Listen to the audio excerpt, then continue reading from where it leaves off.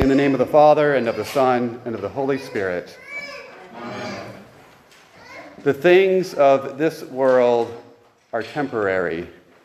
Thieves will break in and steal. Moth and rust will destroy. Your stuff will wear out. That's why Jesus says not to trust in these things. Or as we heard on Sunday, the grass withers, the flower fades. Surely the people are grass. Their emotions are fickle. Their desires are fleeting. They strive for what they cannot have. Their desires enslave them. Their desires consume them. Surely the people are grass. Surely you are dust, and to dust you shall return. You flourish like the flowers, and even so we fade. We wither like the grasses. Our place knows us no more. Knowing that you are temporary is a hard burden.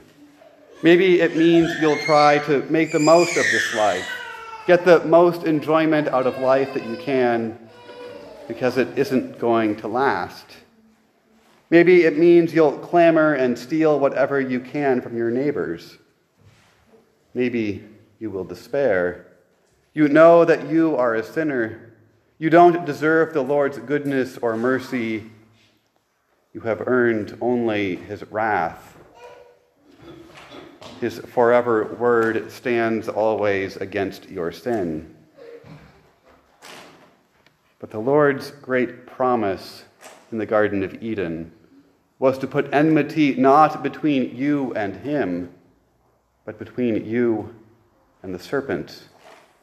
The Lord will give you his word, uniting you to himself, to that which is eternal. You will have his eternal word of blessing. The word of our God will stand forever. The word of the Lord endures forever. To receive God's word is to receive what is eternal. Without God's word, man is dead. But with God's word, he is a living, breathing, active being. He receives the word with joy. In the 6th month of Elizabeth's miracle pregnancy, the angel Gabriel came to Mary. By grace, the Lord had chosen her to be the one who would be the bearer of the eternal word. By the power of the Holy Spirit, she would conceive in her womb and bear a son. The promise came to Mary, and she received him by faith. Let it be to me according to your word. Mary has received God's word. He lives in her heart. She carries him in her womb. Wherever she goes, she brings Christ with her. And Mary treasured and pondered all these things in her heart. Now Mary speaks a greeting to Elizabeth, and John responds with joy. John rejoices in the message. With joy means with faith. With faith means by the Holy Spirit. It is, as the angel said, he is filled with the Holy Spirit even from his mother's womb.